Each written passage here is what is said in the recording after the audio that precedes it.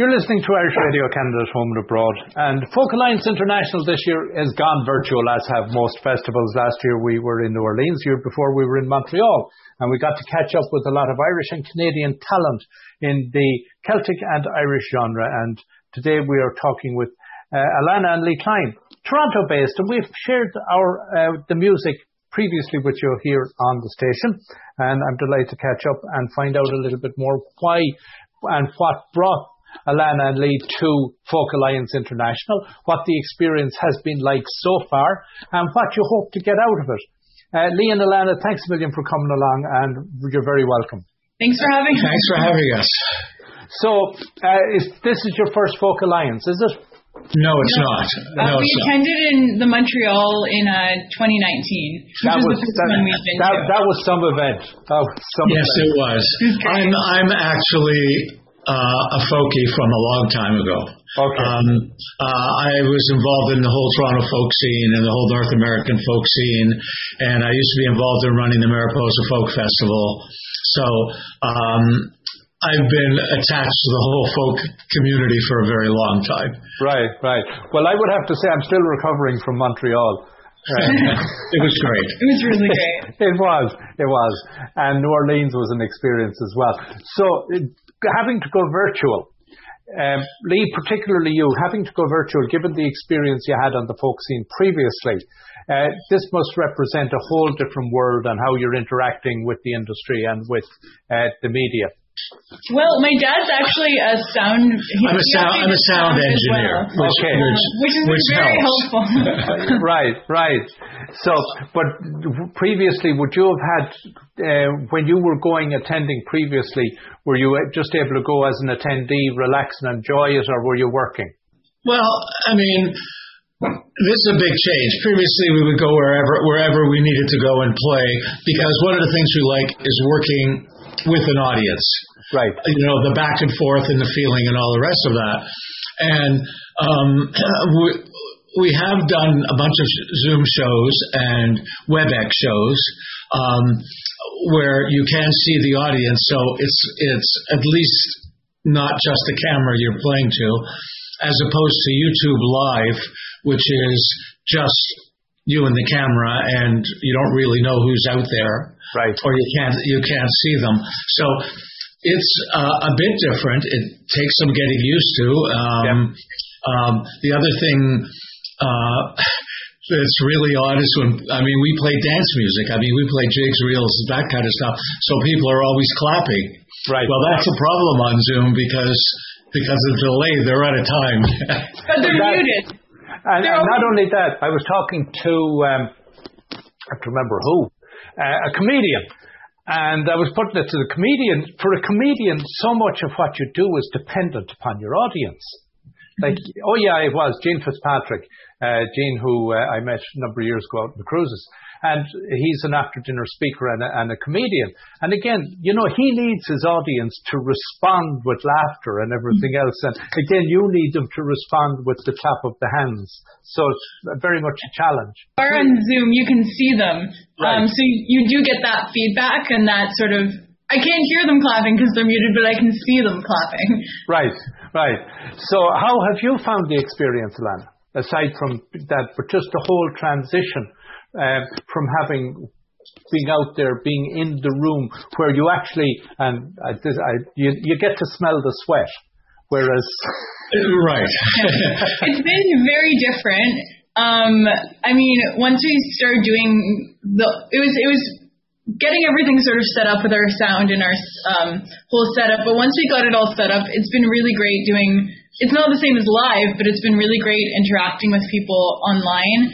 Through Zoom shows and WebEx shows, and we've done also pre-recorded as well. But one thing we really found is we became a lot more active on our social media because that was the way to connect with people. We were always on social media, but we were also performing live. So we started to share a lot more videos, a lot more content, interacting with people more. And also learning a lot of new material we've had a lot of time to learn a lot of new material. We're luckier than a lot of bands because Alana wasn't supposed to be living here. But I am right now. But she is now. What it did is that because we're a duo, we're together. Our whole band is together. So we were able to do that, which a lot of bands are not able to do. So we could just go straight into Zoom and play without all, trying to put together somebody from over here and somebody from over there, which is really difficult. And even with just practicing, we're able to be in the same house all the time and practice, which has made it a lot easier. And great also because we were able to play together. The one thing, of course, at the moment is you're in a very busy space. And by that I mean that everybody else has access to the same audience that you do at the same instant that you do. So in a way, being able to attract your audience and keep your audience over a period of time, I guess, is a social media challenge. Yes. It is. You want to?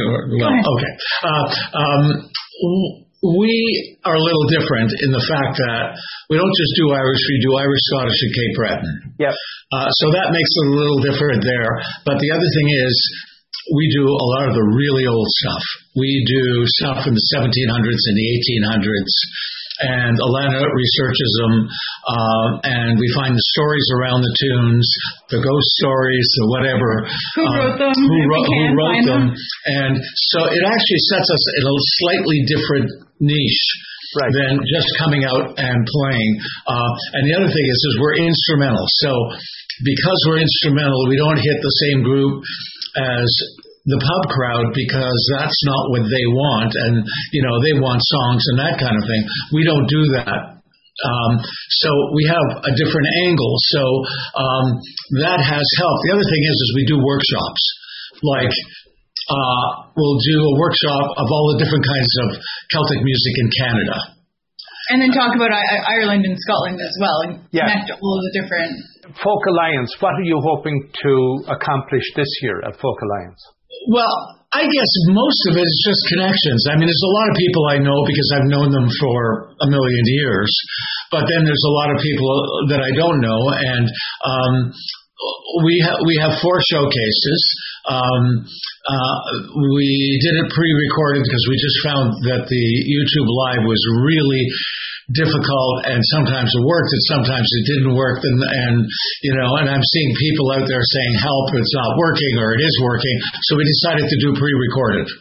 And we set them all as premieres so that they're live, not live, they're pre-recorded, but they show up as They stream. And I guess the good thing with that, because when I sat in last night, or I watched the Culture Ireland showcase, and I guess it allows you, while your showcase is underway, to actually engage with your audience. Yes. So, exactly. Yeah. We were actually talking about that last night. You're 100% right in the fact that because it's streaming and we're not playing, we can see the comments and we can answer right away. And of course, the audience fully appreciate the technology and recognize that the pragmatics of pre-recording and streaming, and at the same time being able to communicate, is that we're all in this wonderful virtual world and adapting to it. So, yeah. Yeah, I think the other thing with the virtual conference, I mean, not specifically about us, is that a lot of people were able to attend who wouldn't be able to attend because of distance, time, money, whatever. All right, so there's apparently a whole Australian crew out there, so there's this great interaction with people from all over the world, which also happened, at the regular conference. But this one's instantaneous. You can find somebody fast. True. And I must say, I would have to think in terms of my experience in Montreal and New Orleans, to line up interviews like I have done with you and others was actually a more of a challenge. Because we all were busy and there was so much of a buzz with people around about. So with the various time zones and being able to connect at different times and people can still get on and do their stuff, it has actually been easier to make the connections here. Yeah. We're finding that too. And it's really cool because we're able to connect with people no matter where they are right now. Right. There isn't any sort of thing of, someone's in another country, so we can't meet with them. It's the same no matter where they are right now. Leigh and Alana, we're going to wrap up, but we're going to wrap up and play a piece of your music, and you're going to tell me what we're going to play. And if there's a little story to it, Alana, you're going to tell me the story. So what are we going to share? Yeah. Miss Malls, which we actually learned for the 2019 Folk Alliance conference. The Library of Congress American Folklife Center put out the Archive Challenge. So we love going into archive. We love looking at old recordings, old books. So we did this. We learned this set of tunes. It's a set that was recorded in, I think, 1951 or something like that. By someone named R. MacDonald. We have not been able to find out who R. MacDonald was. But it's a incredible set of traditional Scottish tunes. It starts with one called Miss Mall Strathspey. Then it goes into St. Kilda's Wedding, and then it's the Yetts of Muckart. Alana and Leigh, thank you both very much for taking the time, and we're delighted to be able to share your experiences and also to be able to share your music. And if anyone wants to find you, your website is, and give us all the details where you are, Facebook, Twitter, and all the good handles. You can do a Google search for Alana and Leigh Cline, ampersand, or we're AlanaLeighCline.com. Okay, excellent. Well, thank you both indeed for taking the time. Thank you. It's been a real pleasure meeting and chatting with you.